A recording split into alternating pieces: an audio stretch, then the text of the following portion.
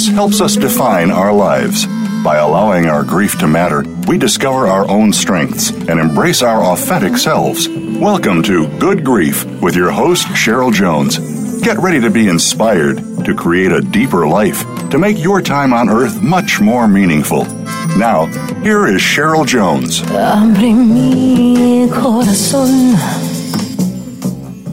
Hello, I'm your host, Cheryl Jones, and I want to welcome you to Good Grief, where we talk each week about the transformations that can come from loss. Today I'm talking with Elizabeth Rossner. Elizabeth is the author of 3 novels and a poetry collection. The Speed of Light was translated into 9 languages and won several awards in the U.S. and in Europe, including being shortlisted for the prestigious Prix Femina. Blue Nude was named among the best books of 2006 by the San Francisco Chronicle. Electric City was named among the best books of 2014 by NPR. Her essays and reviews have appeared in the New York Times Magazine, Elle, the San Francisco Chronicle, and others. She lives in Berkeley, California, and today we'll be talking about her new book, Survivor Cafe, The Legacy of Trauma and the Labyrinth of Memory. Welcome, Elizabeth. Thank you, Cheryl. I'm looking at your book cover, which is very beautiful, with the image of the ginkgo. I have a ginkgo tree in my front yard, so I was as I was reading, I was thinking about my tree and the changes it's gone through and the time I've lived here, and it really that image connected very much for me. And also this fairly new realization about the impact on our very DNA of trauma, which is so deep in your book. But I wonder if you could start just by saying, telling the listeners something about the genesis of the book and how it came about and how you wove your story with that story of that larger story of all kinds of different traumas that people endure. Thank you. It's always such a challenge to try and reduce a book to a few sentences, but the way I describe it most briefly is that it's an interweaving of the personal narrative of inheriting my parents' stories. Both of my parents were Holocaust survivors, and in particular, the book contains descriptions of 3 different trips I took with my father to visit the concentration camp of Buchenwald, where he was a prisoner as a teenager. And then I interweave those stories with extensive interviews and research into other cultures, other genocides, other atrocities, mostly in the 20th century, but some even earlier than that. And looking at a lot of the current science about trauma study, memory study, and the way that we are beginning to understand that trauma literally changes the expression of DNA, and that subsequent generations are showing evidence of PTSD in ways that don't reflect their own experience of trauma, but have to do with trauma they inherited ancestrally. And the book really began because of the most recent trip I took to Germany with my father in 2015, where I saw that the survivors of many of these huge, monumental tragedies and kind of inexpressible, epic stories of violence, those people are dying. Their stories are, even though they're preserved in photos and films and books of all kinds, there's a way in which losing their physical presence, losing them in this world, means that those of us who come after have the responsibility for keeping their stories alive. And that's a very personal experience for me, but it also connects me with millions of other people around the world, stretching to Cambodia, to Vietnam, to Japan, where the bombing of Hiroshima and Nagasaki killed so many and left so many with the aftermath. And I guess I would extend that to all of us in the sense that there's so much how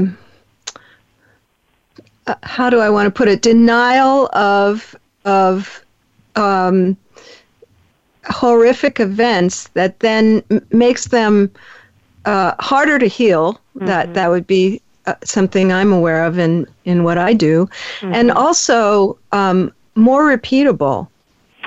Well, it's really complicated to sort through both our individual responses to trauma, violence, even something as relatively small as just upheaval in one's life, a dramatic change of situation. But so even on the individual level, we don't always have the tools to process that. But when you add a collective layer and then you add an ancestral layer to that, the challenges are so compounded.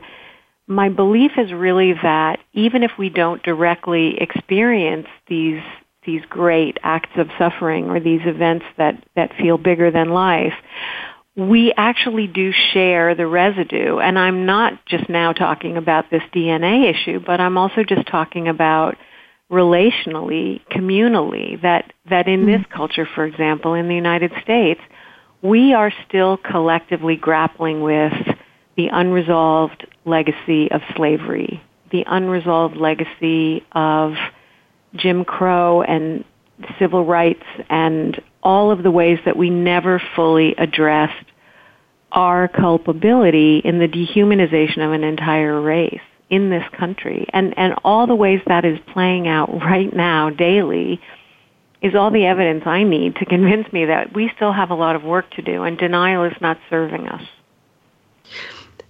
Yes, and of course, in this country, the other injury that I'm so deeply aware of is the genocide of the Native American people, the Native people here, who I'm close to a lot of members of that community, and so I feel that very viscerally, very personally, even though it's not my story.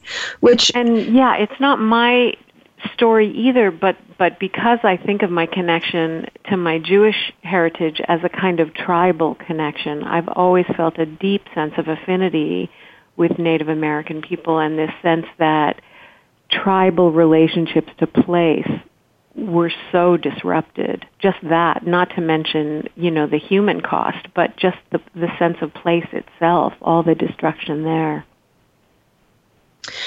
One thing that really stood out in the book to me is kind of I guess I'd call it a creative tension between a very well expressed and beautiful book that you've written and something you said on and off through the book, which is that we can't ever really capture the story. We can't ever really describe. Mm-hmm.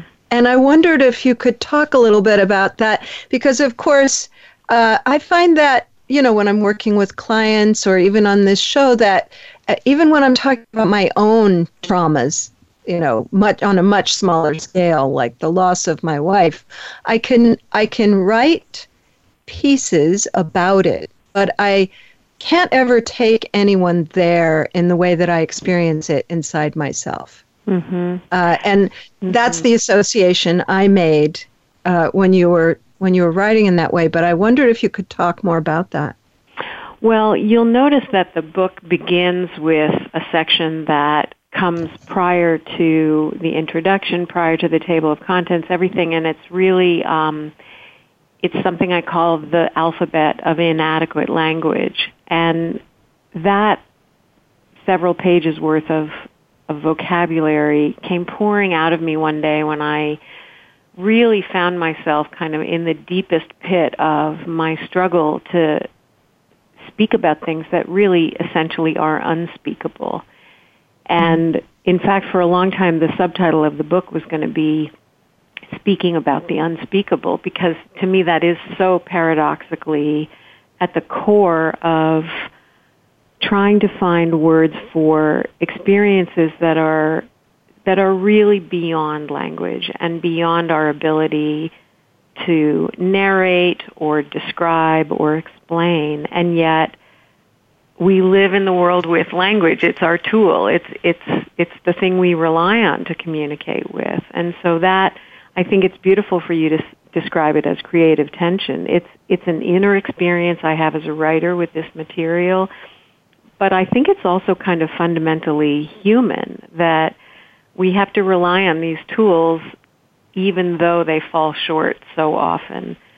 So in the case of this book, when I think about words we've become so familiar with, almost to the point where they seem bizarrely to have lost their meaning, when somebody can just casually reference gas chamber or Auschwitz or extermination camp, that to me, those words, when you really let them resonate, when you really think about how much they're being asked to represent, it's overwhelming.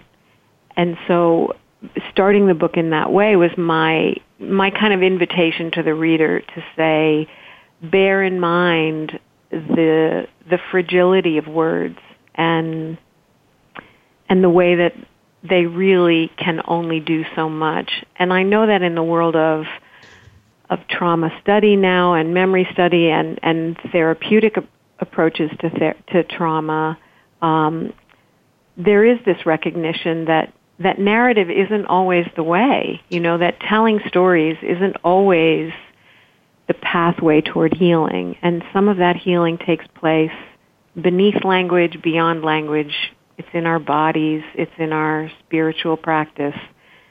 And so, I'm a writer. I use words, but I also wanted to acknowledge their limits.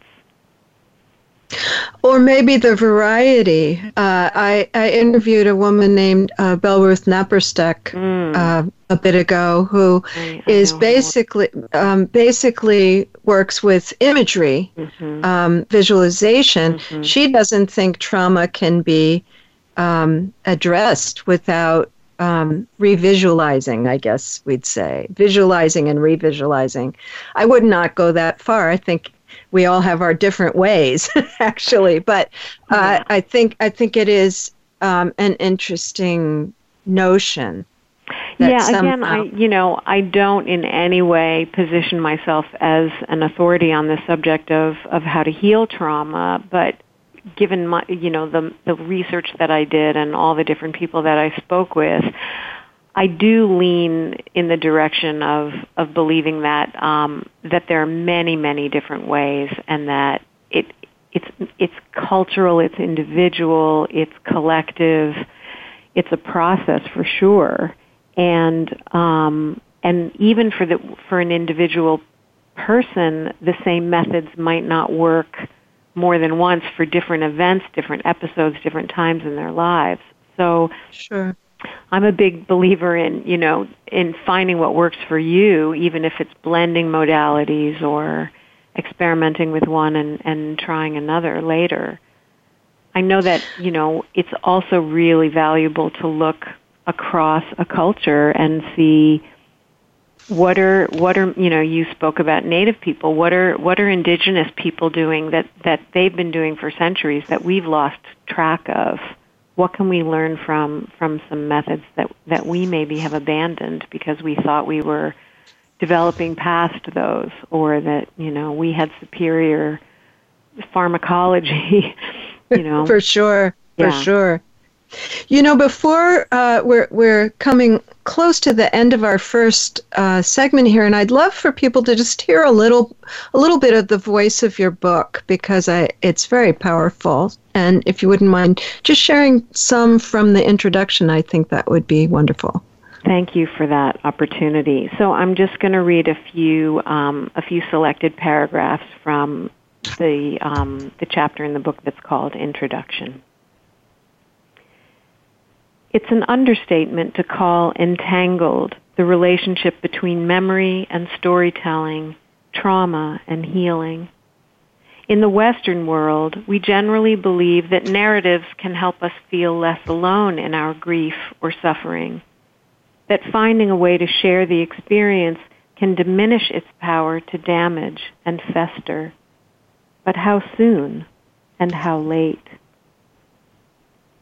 Within the landscape of a multi-stranded tether between generations, this book began as my obsessive questioning about how we will remember what happened to an entire generation once they are no longer here to participate in the conversation. While the pathways of voluntary and involuntary remembrance can sometimes converge, they can also diverge. Following what some have called the most violent and tumultuous century in human history, we are poised on a critical edge, a time in which those who endured these atrocities are dying, their voices disappearing. It's a dilemma being pondered by artists and designers of memorials, too, by educators and historians and scholars. I suspect that the current uptick in memoirs by Holocaust survivors is just one example of the sense of urgency felt among first-hand witnesses, not unlike the increased public visibility of aging atom bomb survivors who are determined to share their personal testimony in order to warn the world against nuclear proliferation and the unacceptable barbarity of nuclear war. How does atrocity defy memory and simultaneously demand to be remembered? How do we collectively mark it and honor it while addressing its inevitably convoluted aftermath? As we examine the inheritance of trauma within the mosaic of human history, is it ever possible to move beyond it? You know, because of the accident of timing of talking about the Native American experience and then hearing that, I was thinking in oral traditions, the memory is maintained through the oral tradition. Mm-hmm. People do speak the generations going forward. We have, in a way, we've found a way to preserve words, but we don't tell the story as our own, maybe.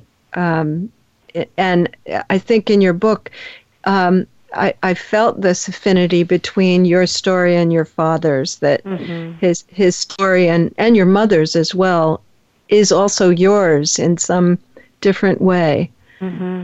Does that feel true to you? Yeah, I mean, I've most of my life really referred to it, whether privately or in talking with other people, I refer to it as a loved obligation, that it really does feel like something I've been given to do, and rather than think of it as burdensome, I think of it as, how can I find meaning in this? How can I accept it as part of the fabric of who I am in the world, and how does that become kind of a mission for me in order to be of service and to provide some form of transformation of that. And I think that in the way that it's also for me really just naming what's true, you know, that I believe we do carry the stories of our parents and others, and we can pretend that's not true, or we can focus on other things, but in my case it has become a focal point.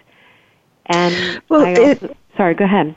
I hate to interrupt, but we have to take a break. But when we come back, I want to talk some about how that's woven through your life, because I'm imagining that your viewpoint on that has changed over your lifetime, and I'd really like to hear that story of yours.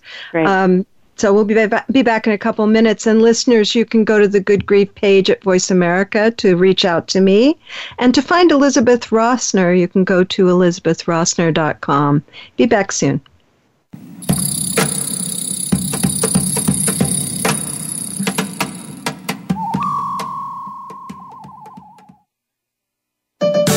Your life, your health, your network. You're listening to Voice America Health and Wellness.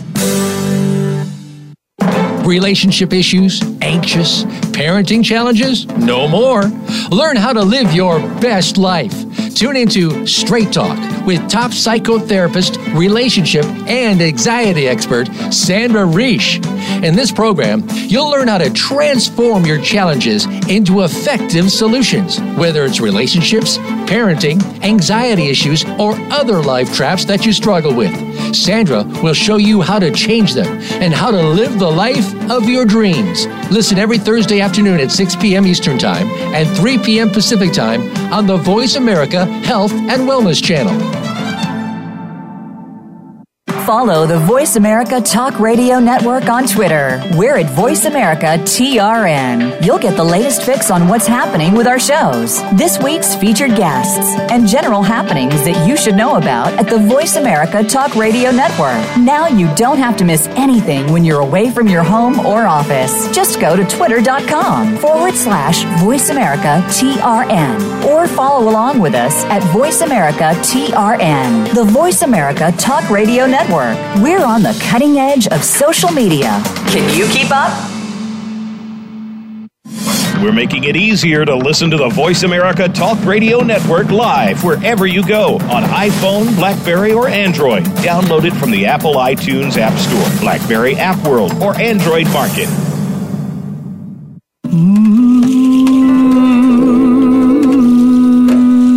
You are listening to Good Grief with Cheryl Jones.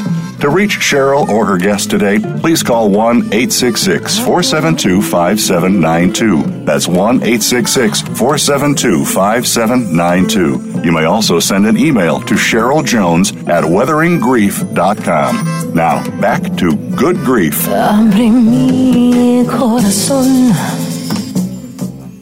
Welcome back. This is your host, Cheryl Jones, and I've been talking with Elizabeth Rossner about her new book, Survivor Cafe. And Elizabeth, before the break, you were talking in such a moving way about feeling, I guess the paraphrase that came to my head is a kind of a sacred obligation to keep these experiences and stories alive and keep your parents' stories in particular in the world. Yeah, I know there are people who feel differently about their legacy, and I honor that too. I'm certainly not proposing that everybody should feel the way I do about their family stories. I'm certainly not identical to the way my siblings carry the family story, for example. But I'm also really fascinated by, for example, what's happening in Japan right now, that it's not just literal descendants of the survivors of the atom bombs in Hiroshima and Nagasaki who are preserving these stories, but there are people who are taking on the role of a designated transmitter of memory, and they are quite literally memorizing the testimonies of the survivors so that they can carry those stories almost as if they belong in their bodies.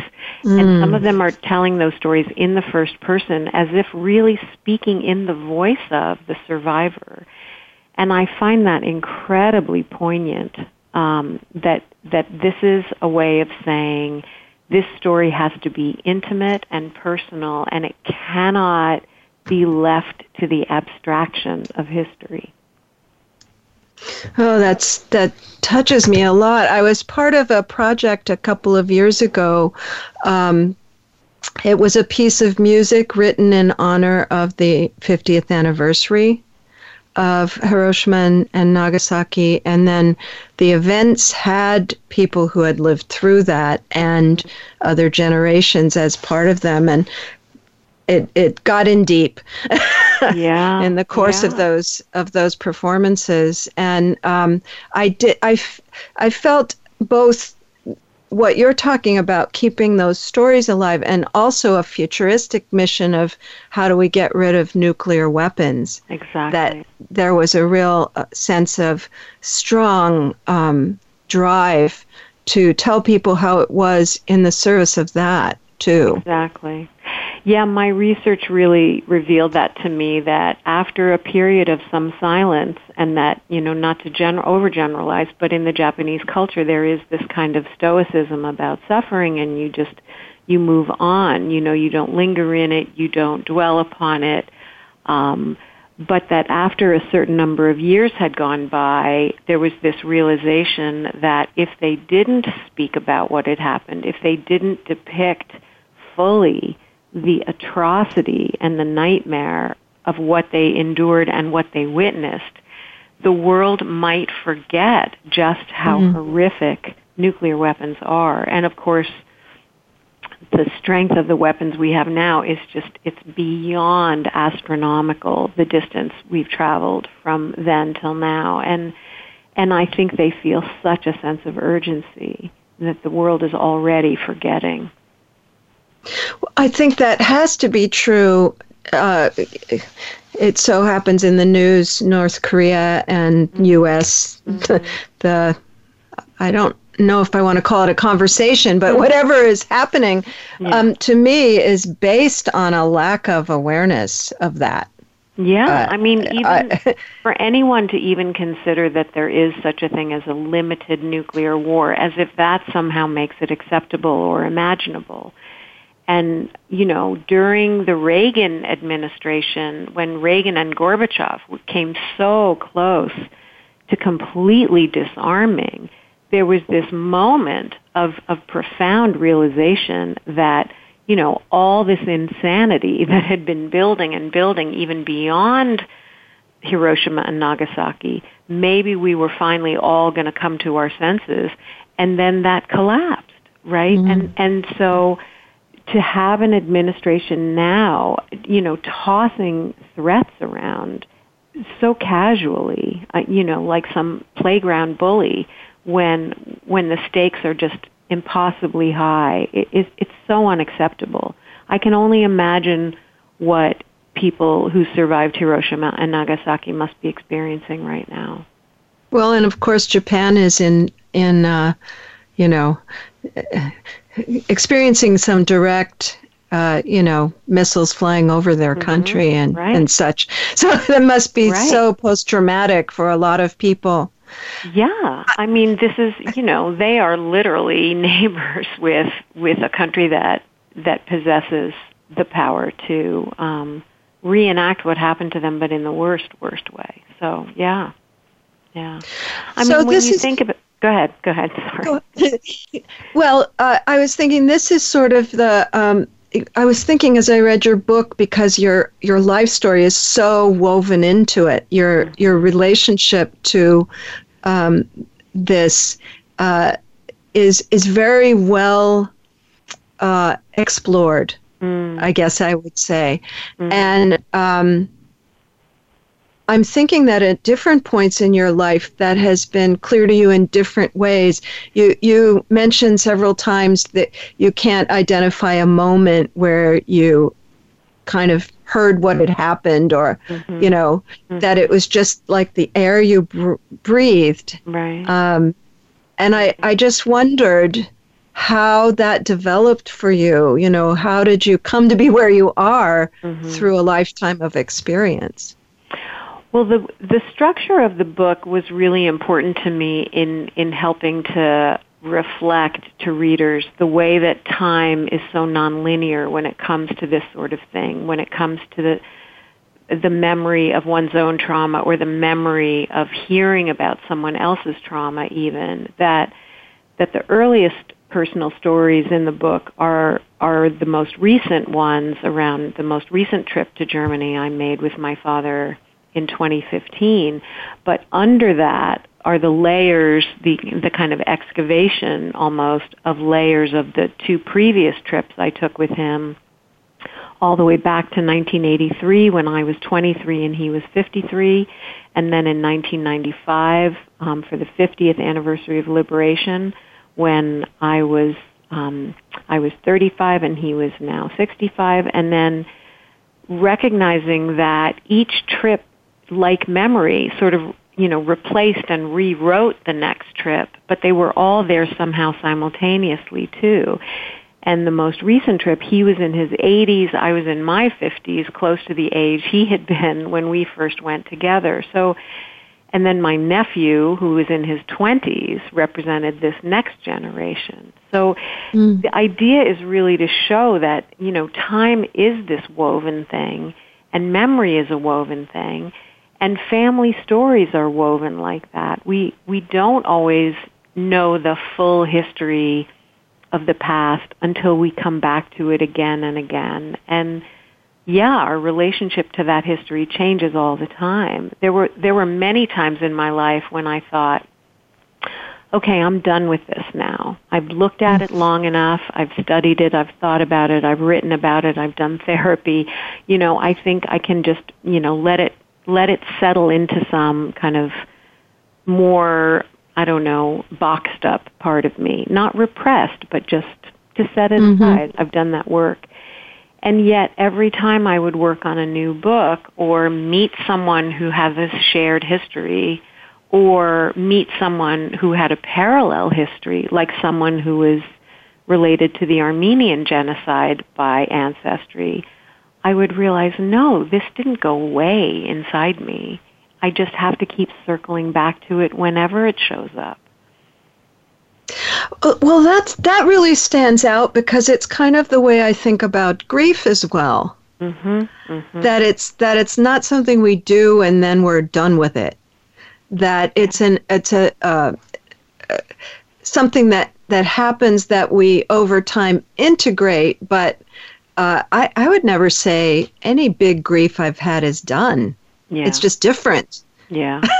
I know. I think that's really wise and really honest, rather than having this expectation that you're on some sort of linear, goal-oriented pathway and that you're really hoping to just finally achieve that place and then never look back. I don't think it's forward, backward, up, down. It's we often talk about spirals or other images that seem more apt for this sort of thing. It's you revisit, you're never in the same place you were the first time, but there's an echo, there's some familiarity accompanied by a new insight or a new layer of feeling, and I think grief is absolutely like that for me and for everyone I know who's really experienced it fully. It changes, it moves, but it doesn't end. And I can't. It's not divisible from who we are, is it? Yeah, I mean, I say that, and I don't want people to think, "Oh no, that's bad news." To me, right. That's actually, I actually think all of these intense layers of feeling and experience and inquiry really make us who we are. And, of course I can't imagine who I would be if I were born into a different family with a different story. But I'm grateful in a kind of paradoxical way. I'm grateful for how all of this subject matter, all of this suffering and sorrow and loss and grief and trauma really does help keep me connected to the world and empathetic toward the suffering of others, and that I hope it makes me really a fuller and more present human being. What's coming to my mind at the moment is something we were talking about a little bit on the break, which is that I'm about to do this trip through the South, and with my choir, one of the things we're going to be doing is walking the bridge in Selma that King walked, and my dad did that walk with King. He was a civil rights worker, and there's actually difficulty connected with that. He was gone a lot. We lived in the West Coast then. There was, I think my parents were in a lot of fear. There were certainly people not coming back. Right. And every time I think about doing that, going and walking that bridge with what's going to be about 300 people at least, I start crying every single time. And it's not sadness. I feel moved by it. Yeah. Oh, I got chills the minute you said it. I mean, it's such a shared sense of not just empathy in an emotional way. I literally feel a physical sense of empathy for you and what that will mean and what it already means in anticipation of it. Because really, our bodies don't lie. Our bodies tell us again and again what speaks the loudest, what is the hardest, what is the most important. And I think it's stunning and admirable and beautiful that you're willing to put your body in that place and to let yourself cry. I mean, those are really cleansing tears. And again, not to simplify anything and not to reduce it to a single gesture or a method that's going to solve everything, but my guess is you're going to feel much more fully integrated with that story once you've walked that bridge. I agree completely with that. And that refers to also the way in which people I work with that have experienced trauma, finding ways to respond to that and let it be part of their lives and tell the stories, even if they're imperfect and all that. That's how we come alive in it, I think. Yeah. Do you think so? Oh, yeah. I mean, again, going back to the stories of visiting Germany with my father, the first story, really, earliest in time, is the one where I was in Europe traveling on a train and I didn't go to Germany. My train stopped at the station in the town where my father had been born, and I was so petrified and so frozen that I couldn't even imagine stepping off the train. And it was only after I came home from that trip, came back to California where I was living, that I called my father and started asking him if he would go there with me. So the seed for that very first journey with him was planted in the moment where I was too frightened to go. Mm. Oh, that's. I want to hear a lot more about how he came to say yes to that, because I've known a lot of people who are also Generation 2, as you call the children of Holocaust survivors, and many of their parents did not want to talk about it or do anything about it at all. Right. So after the break, I'd really like to hear more about how you think or know. Maybe he told you, or you might just have ideas how he got the courage to make that journey. So I think that's also important here, is the courage it takes to face up to it and share it. Listeners, you can go to my website, weatheringrief.com, or the Good Grief host page to find me. And to find Elizabeth Rossner and her wonderful book, go to elizabethrossner.com. Back after the break.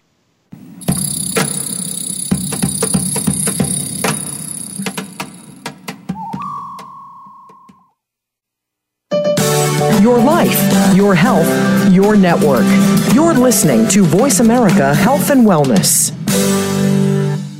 Explore the power of natural healing with Howard Strauss. Join us each week for an informative program that'll help you learn effective healing methods using natural remedies. Howard's guests include top researchers, authors, and experts who will share their views on a variety of natural products and healing methods that really work.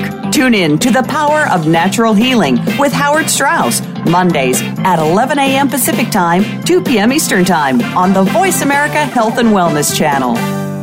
We're making it easier to listen to the Voice America Talk Radio Network wherever you go. In addition to listening live, you can check out information about your favorite talk show hosts, discover new talk show personalities, add shows to your list of favorites, and listen to all our show archives on demand. All from your iPhone, BlackBerry, or Android. Download it from the Apple App Store, BlackBerry App World, or Android Market, and get ready to tune in. The Voice America mobile app, powered by Aircast.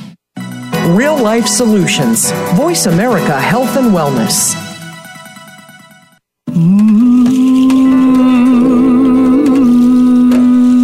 You are listening to Good Grief with Cheryl Jones. To reach Cheryl or her guest today, please call 1-866-472-5792. That's 1-866-472-5792. You may also send an email to Cheryl Jones at weatheringgrief.com. Now, back to Good Grief.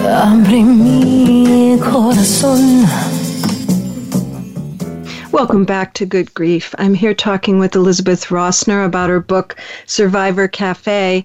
And Elizabeth, before the break, we were talking about the experience of you being on a train that stopped in Germany and being too scared to get off. And then asking your dad to go with you, which I found to be, when I read it in the book and now hearing it again, really somewhat remarkable. Yeah. That was your impulse. Yeah. And also I was sort of imagining, this is completely impossible to do, but imagining what it might have been like for your father to receive that call.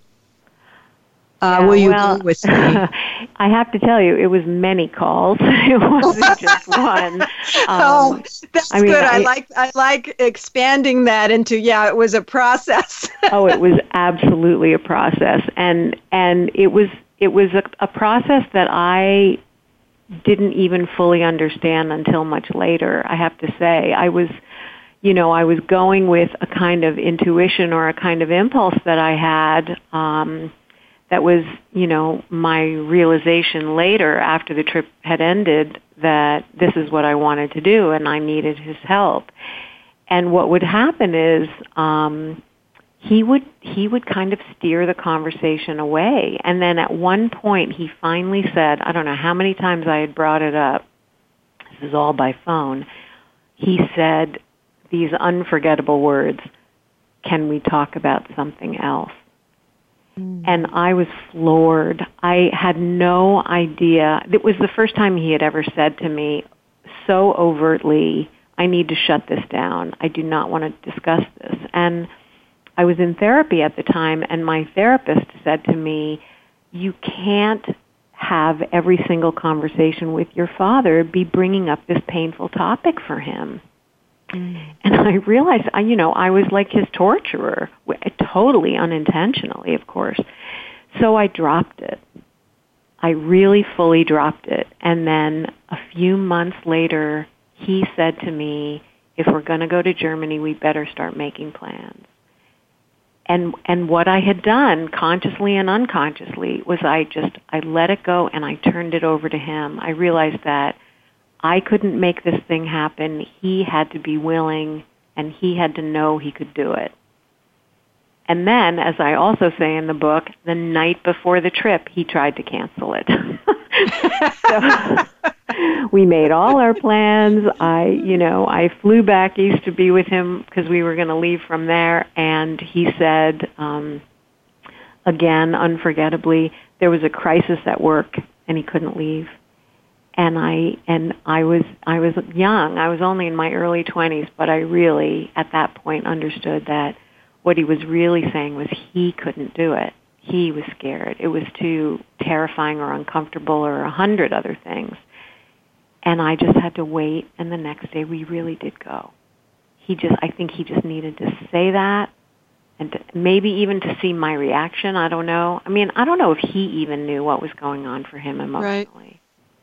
Or maybe, I don't know, what comes to my mind is when you're healing, I'm not even sure how I feel about that word entirely. Sometimes I like integrating better, but when you're trying to do that work, you can't repeat the original injury. So maybe he needed to feel he had freedom. Yeah. That's a really good observation and insight. I think so many of those things are true for him. And what ended up happening on the trip itself was also so symbolic and actual.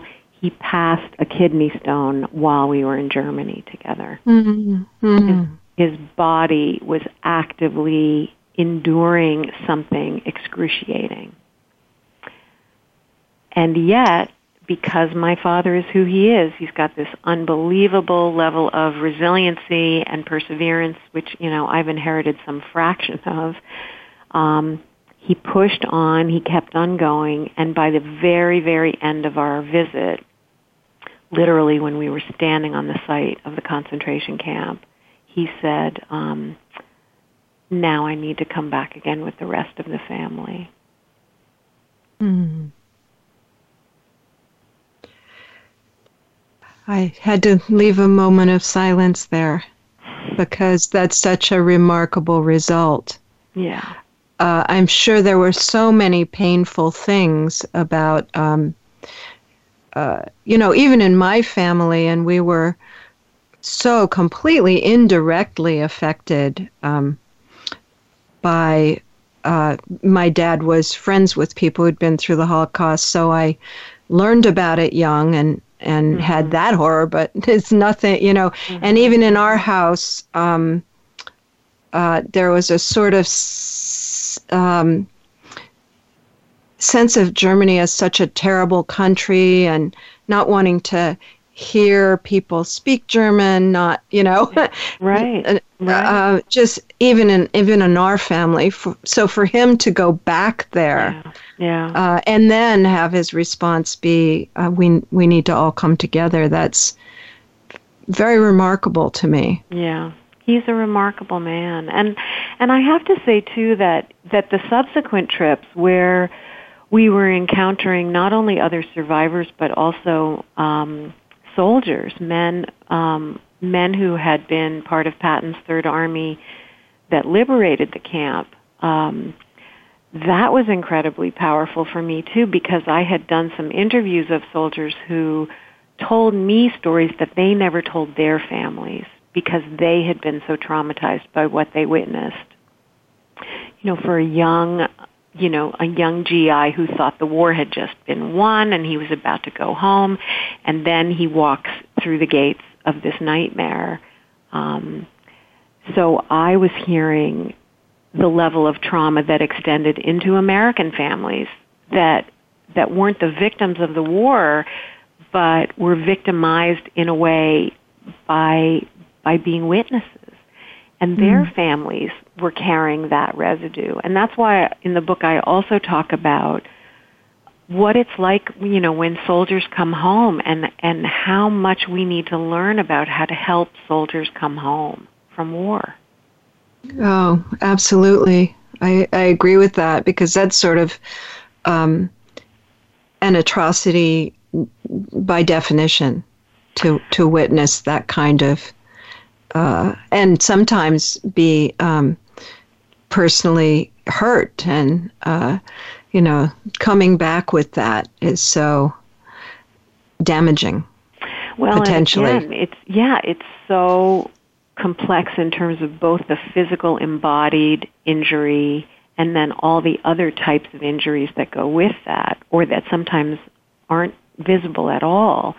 I learned this phrase, moral injury, while I was working on the book, and I think it's a relatively recent phrase that that trauma specialists have come up with to describe what vets from the Middle East, Iraq, and Afghanistan, and so on, these soldiers who haven't participated directly in an atrocity, but by witnessing the atrocity, they've experienced a feeling that they should have done something to prevent it, or intervene in some way.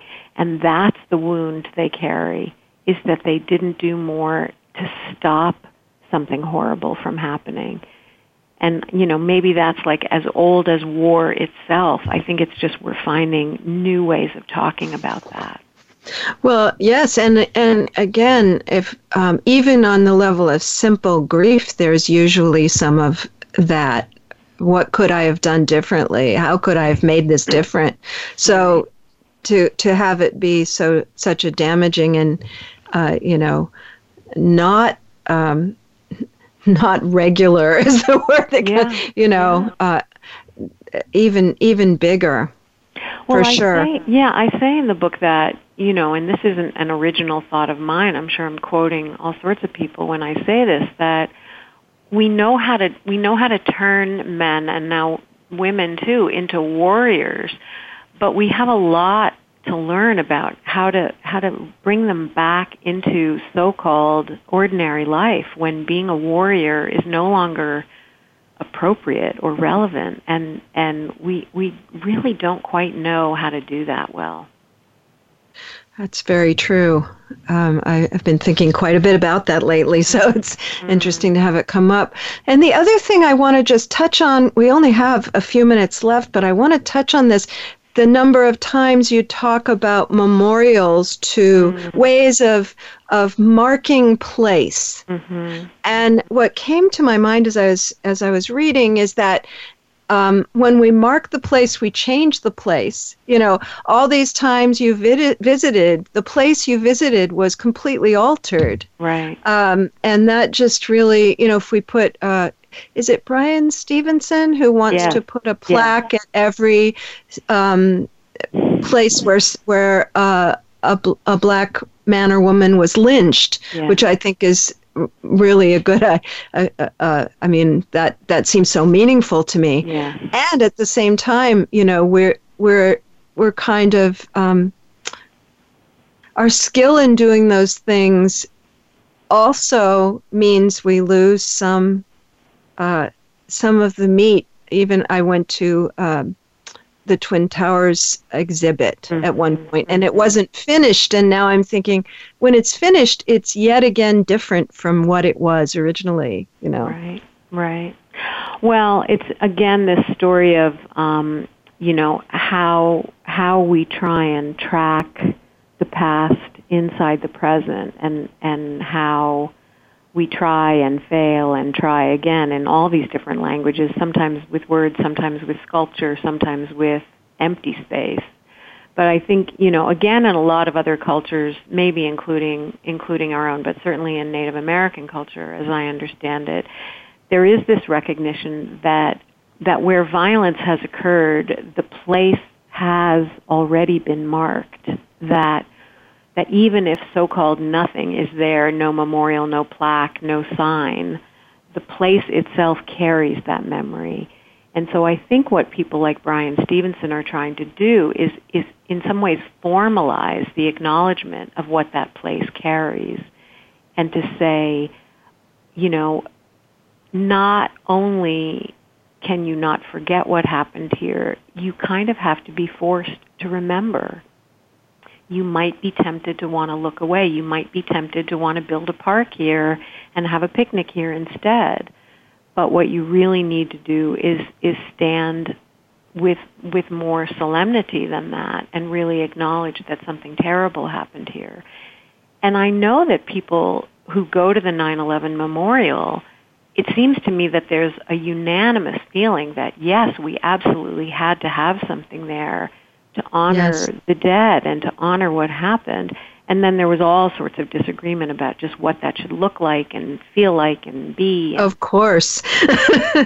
Of course. And that debate continues even after the structure's completed. It's just that, we're complicated, we humans. We want to remember, and we're confused about how. That's a great place to leave it. We're complicated as humans. Thanks so much for being with me today. And I could spend many more hours talking about this, but we'll have to call it a day for now. Thanks for a beautifully complicated conversation. Thank you, too. Next week, I'll have Edgar Behrens. Edgar's a filmmaker who made the film Prison Terminal, The Last Days of Private Jack Hall, about the hospice program staffed by inmates at the Iowa State Penitentiary. This has been Good Grief with Cheryl Jones. I look forward to being with you again next week for another meaningful conversation.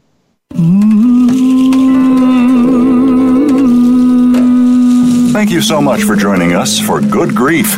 Please come back next Wednesday at 5 p.m. Eastern Time, 2 p.m. Pacific Time for another edition featuring your host, Cheryl Jones, on the Voice America Health and Wellness Channel. Have a meaningful week. Abre mi corazón.